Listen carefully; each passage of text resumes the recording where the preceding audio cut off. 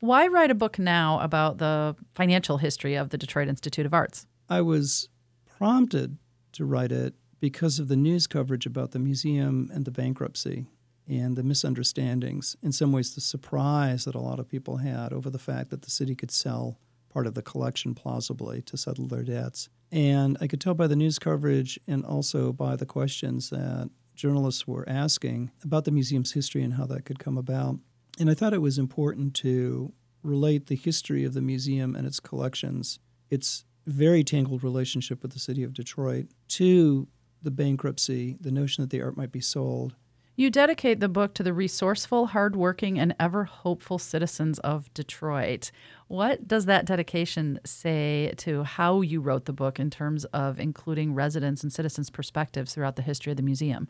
The museum was built with money from Detroit citizens, and I think that many of the patrons of the museum who donated art to the museum over the years really donated it because they viewed the museum as a public institution, and they felt that they were building something that was going to endure, that was going to belong to the citizens of Detroit for generations to come. So I think it was that sense of the optimism with which the museum was created and the betrayal that was implicit in the idea of the bankruptcy and the sale of the collection that I thought was important to address.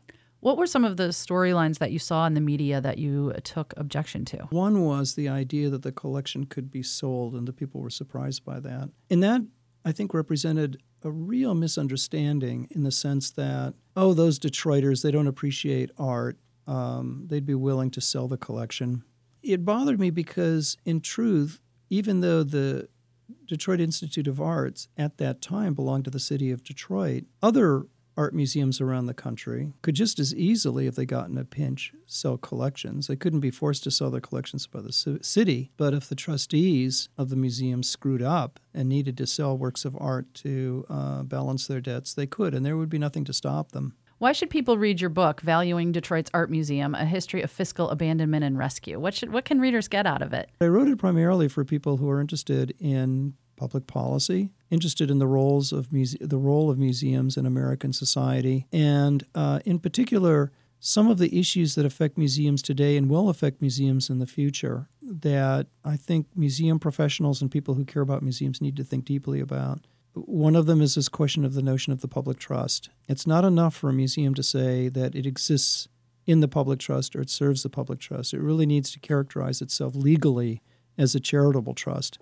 Otherwise, its collections will always be endangered if its trustees screw up, which happens all too often in America. And I think the other is to be wary of the pressures of the art market on museums and to understand the very complex but pressing ways that this international, I would say sort of global art investment community is affecting the funding for museums' ability to not only acquire works of art, but also to tour works of art, and certainly if they're beginning to have financial problems, to feel that, well, in fact, the works of art in a collection are a commodity and that they can be exchanged when there's trouble.